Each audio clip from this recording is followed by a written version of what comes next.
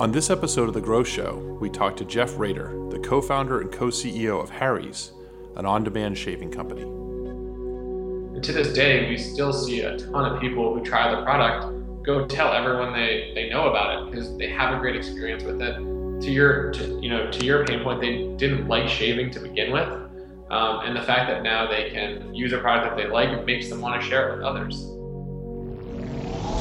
We are right at the cusp of something huge. We are at a crossroads, and the future is completely within our control. We're living through the single biggest culture shift of our time. This is the time for us to just really take charge. That's what revolutions do. They enable the impossible. You're listening to The Growth Show with Mike Volpe. Hello, everyone, and welcome to The Growth Show. I'm Mike Volpe, the CMO of HubSpot. The show is produced by Dave Gerhardt, and today I'm joined by Jeff Rader, who is co-founder and co-CEO of Harry's. Jeff, thanks for joining us. Thanks for having me. Yeah, so we actually talked to you. You were co-founder of another company, Warby Parker, and we actually had Neil on recently, just a couple episodes ago.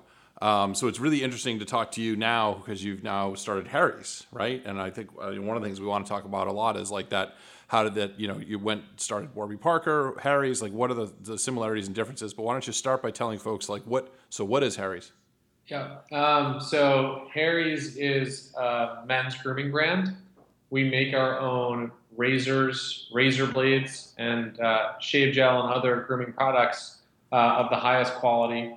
And we sell them directly to people on our website, harrys.com, at really affordable prices. So our razor blades, for context, are half the price of those of other major brands. And in doing so, our goal is really just to deliver people better shaving experiences, grooming experiences, and better morning experiences. We want to make the act of shaving and grooming more enjoyable for guys everywhere. That's awesome because I hate shaving. And to be honest, like seriously, like I probably only shave 3 to 4 days a week because I hate it so much. But I'm not one of those guys that can wear a beard and look cool doing it. So I need to do the clean shaven thing. But that sounds fantastic. I feel like there's a lot of pent up demand for what you're talking about for customers. Yeah, you're not alone. We had the idea for Harry's when my co-founder Andy walked into a drugstore one day and he waited for 10 minutes for someone to unlock the case where the razors were being held. He paid $25 for 4 razor blades and some shaving cream, and it just felt like that was an awful lot. It felt ripped off. And then was looking in his bag, and there was, this really futuristic branding, and it was all technologically driven.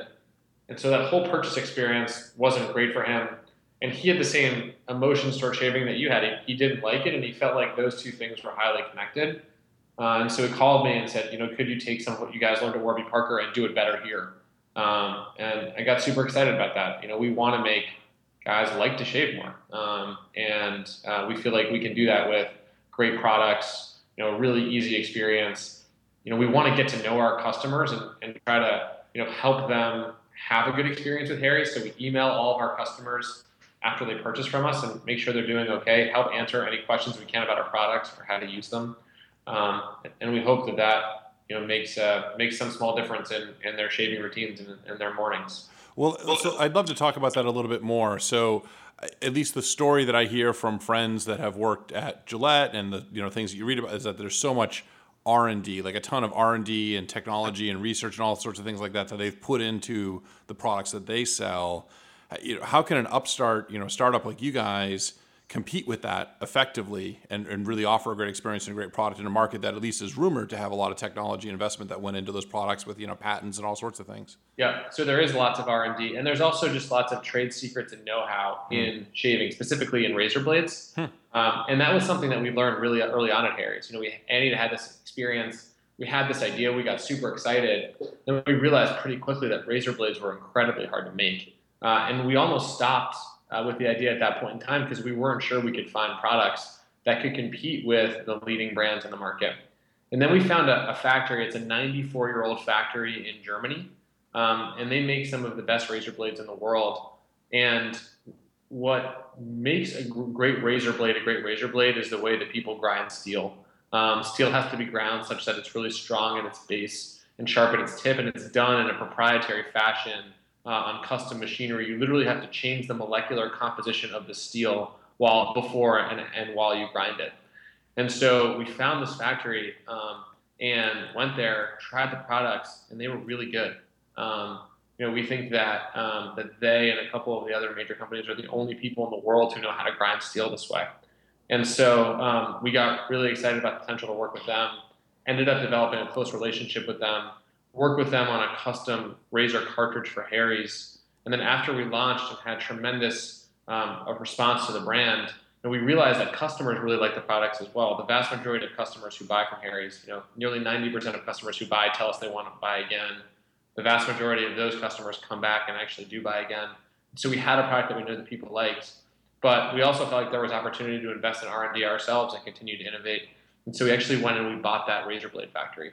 So we now own a razor blade manufacturer in Germany with over 400 people, a bunch of amazing razor blade engineers, and invest pretty substantially in R&D ourselves through that factory and at Harry's. Wow. And so I assume that factory obviously was selling to other folks besides you before you got started with them. So is that still like a kind of a portion of your business, or have you sort of wound that down? It's a business in Europe. They sell to sort of high-end retailer, like sort of people who would be a mix between, a drugstore chain here and maybe a higher-end department store chain. So the retail landscape in Europe is a little bit different, and they make custom products for those retailers, and they have a big business that's been really successful doing that.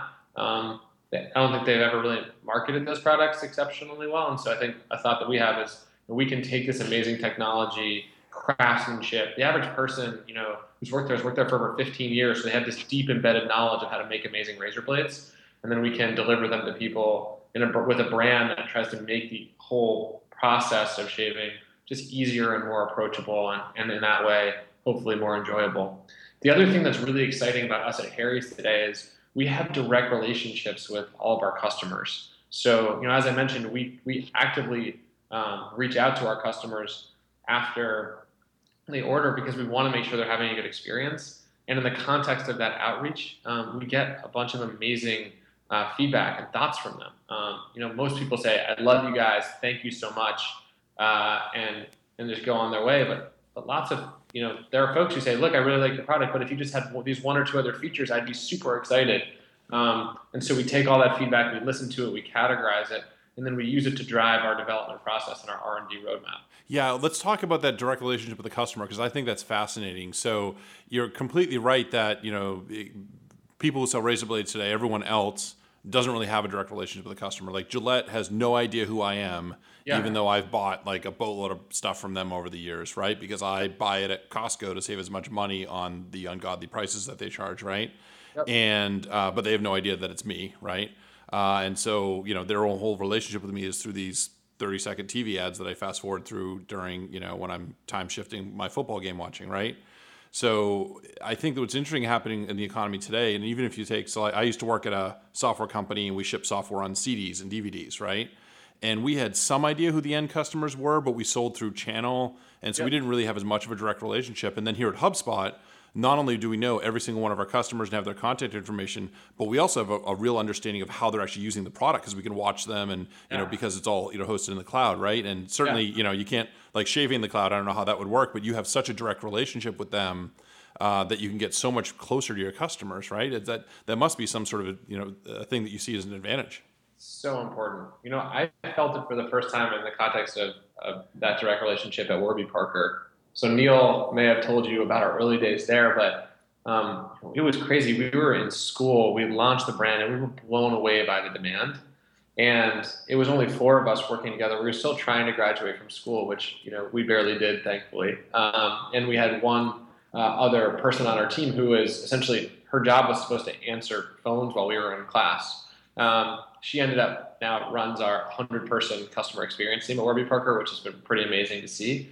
But I spent a tremendous amount of time in those first few weeks and months talking to customers, interacting with them directly. We were making lots of mistakes, and being able to call somebody and say, "Look, you had this transaction with our brand. You're really important to us. We want you to have a good experience. How can we make it better? I care personally about you," was just so important. And something that I completely underestimated until we launched Warby Parker, and something that I immediately realized the power of after I'd been able to speak with lots of customers directly. And the same thing is true at Harry's. And Harry's, the interesting thing about getting to know customers, which we think is so important, is that shaving is something that happens on a routine basis over time.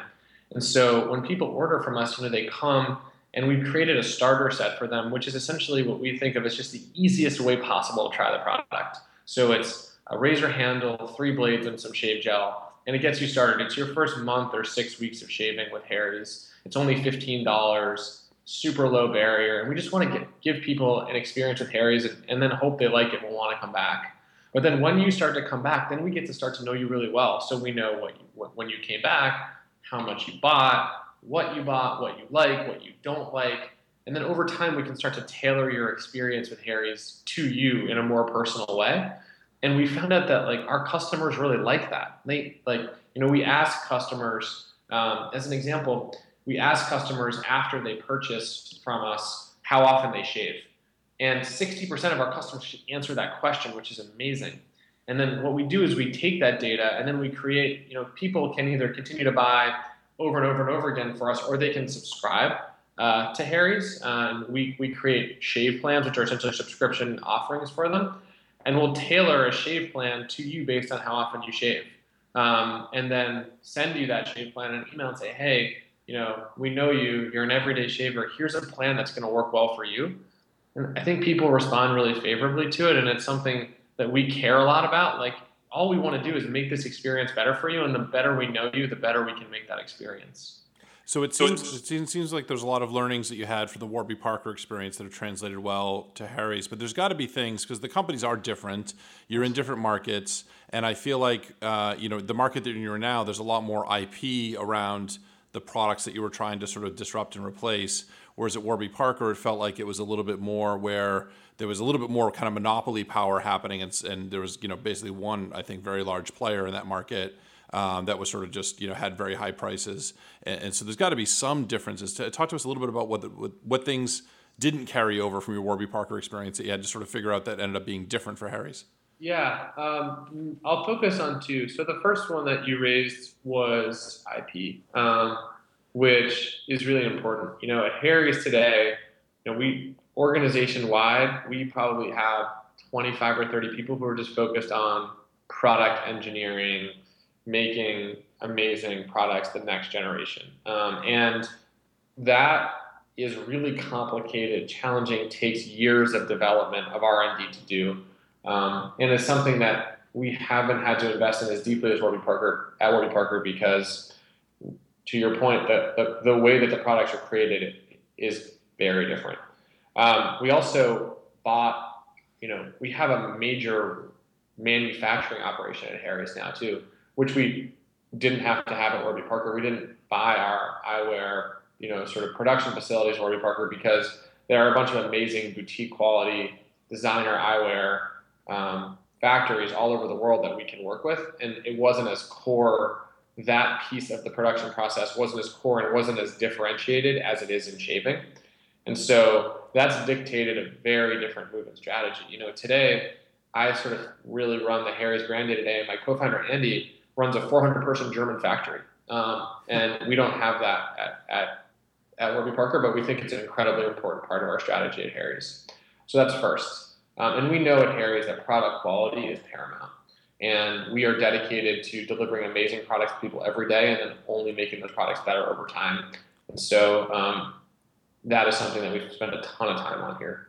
The next thing that I think is very different with eyewear and razors, and something that is obviously self-evident, but dictates different ways that you may position yourself to customers, is glasses are something that you really need to try on. People like to see how they look in a pair of glasses before they buy them. And we completely understood that from the very beginning at Warby Parker, which is why we developed a home try-on program where you could get 5 pairs of glasses sent to you at home for free, try them on, share them with friends, share them on social media, get a bunch of feedback, and then choose which ones you wanted to buy, send those glasses back, and we'd send you, the pair or pairs that you would like with your prescription.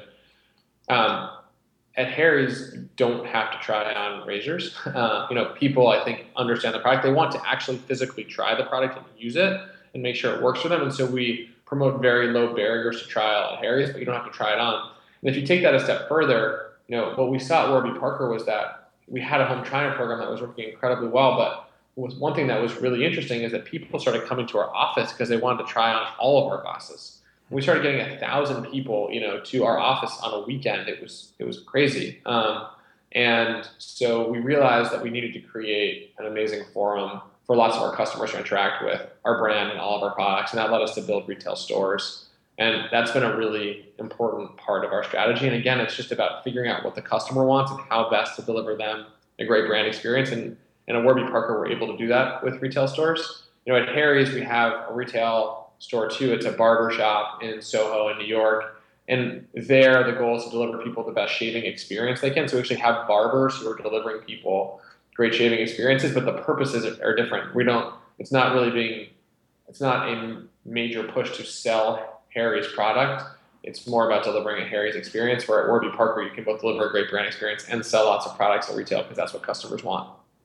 It seemed like at Warby Parker, I think there were 4 co-founders, and it seemed like you guys were all friends. Yeah. And it also seems like you were also friends with Andy, your co-founder at Harry's. Yeah. What's it like starting a company with people that are friends, like close friends? I mean, there's got to be times where there's disagreements, and that's got to be a lot harder.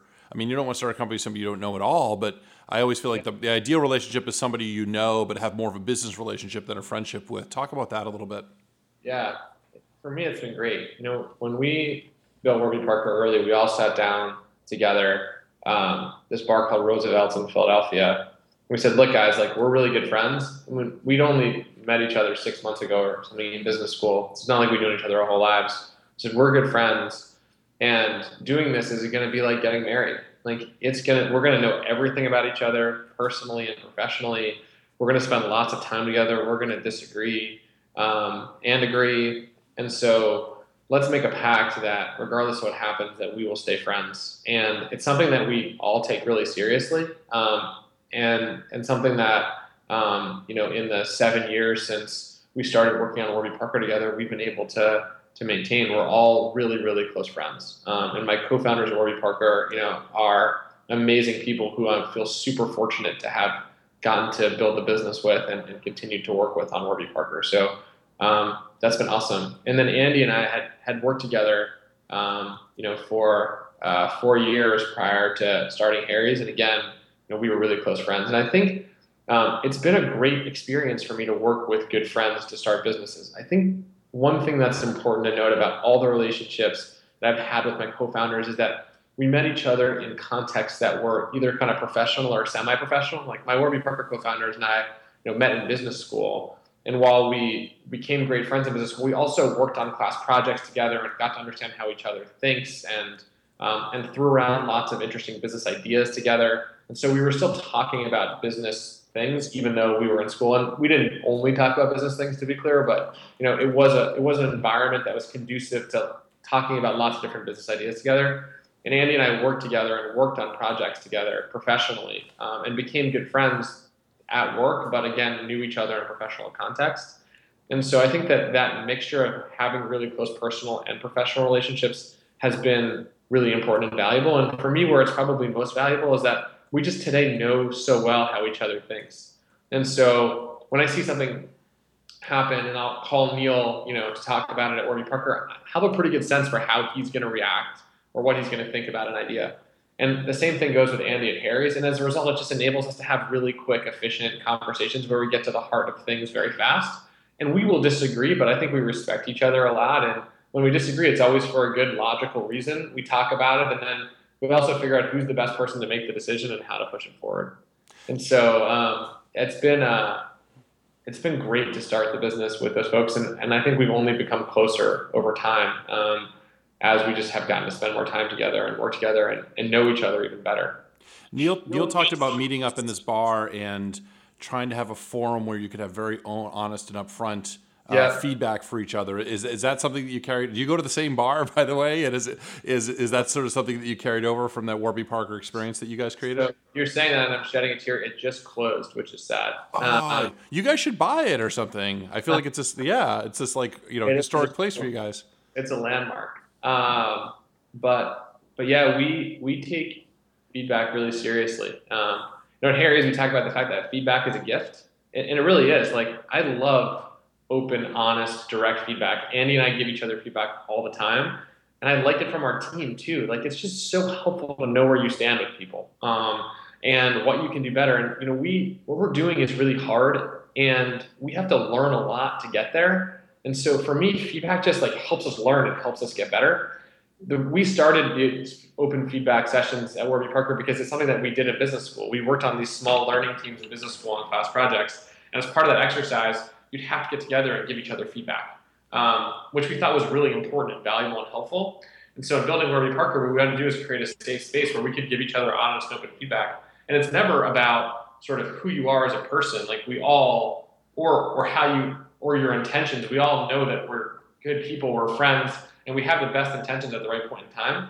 It's just about behaviors that people have that we feel like don't lead to the most conducive and best outcomes all the time. And there, like, you can then talk about those behaviors and how they make you feel and how we can work better together. And I think those conversations are super productive and really important to have, and just enable you to continue to develop, better and closer working relationships over time. Okay, so one thing I want to make sure we have time to talk about is your launch. So you're getting into a market that has some very, very large players with gigantic advertising and marketing budgets. How do you think about that launch process? I saw, the research that I did, it seems like you tried a couple interesting things that were pretty successful. So tell us a little bit about how do you approach that launch and entry into this market? Yeah. So when we thought about Harry's launch, we felt like it was really important to introduce the brand to people through a credible source. And that could be a friend, a family member, someone you respect out in the world who you might not know. Me or Andy talking directly to people to the extent that we could gain some amount of credibility, that we knew what we were talking about with shaving. But we just felt like it was really important to tell people about this, or have somebody who was really credible and well thought of tell people about the brand. And so we did a couple of things. One, we sent Harry's to a bunch of editors sort of fashion grooming editors at major magazines, and we said, just try the product, and if you like it, then give your honest perspective about it. And if you don't like it, give your honest perspective too. Like, it's good to have balanced thoughts. And so people used Harry's, they liked it, and they wrote really, really nice and favorable articles about their user experience with the brand, as well as sort of how we were thinking about the industry and creating a better experience for guys. And that was really helpful. The second thing that we did is we realized that we were telling all of our friends about Harry's, and all of our friends were getting really excited about Harry's, and they were telling their friends about Harry's, and that was a great way for us to kind of get the word out. And so we created a mechanism where it was like a little microsite where people could come in and enter their email, then refer friends to Harry's, earn rewards for doing it. So we kind of made it a fun game. The rewards were Harry's products, so people could actually be the first people to try Harry's products by telling their friends about it. And that sort of experience and microsite went viral. We ended up collecting, close to 100,000 or 100,000 email addresses through that campaign. And it was just our friends telling their friends, telling their friends, telling their friends about Harry's. We thought that was a great way to share the brand with people. It was really organic and exciting. And to this day, we still see a ton of people who try the product go tell everyone they know about it because they have a great experience with it. To your pain point, they didn't like shaving to begin with. And the fact that now they can use a product that they like makes them want to share it with others. So that's how we launched. And then, we had a critical mass of people trying and using the product.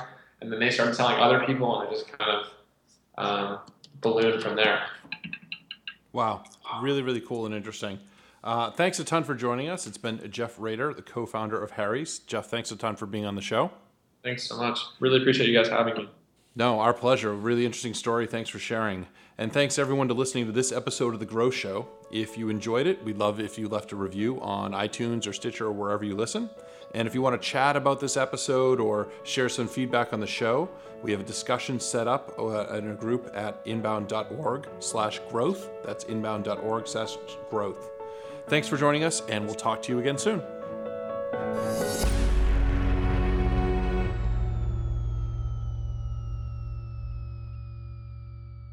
Yeah, I mean, if something goes bad, we have the ability to edit. We often don't. We often don't need to. Great. That's sort of the shot is to do it quasi live. That usually works out well. Yeah. So don't. I'll try not to be edited, and I'll let you know if I mess something up real bad and we should edit it. Yeah. It'll. Yes. That sounds fantastic. What and we'll what anything else? What did I miss, Dave? No, I feel like I usually do it better. I don't know. Yeah. I don't know what's going on. My coffee isn't kicked in yet. Cool.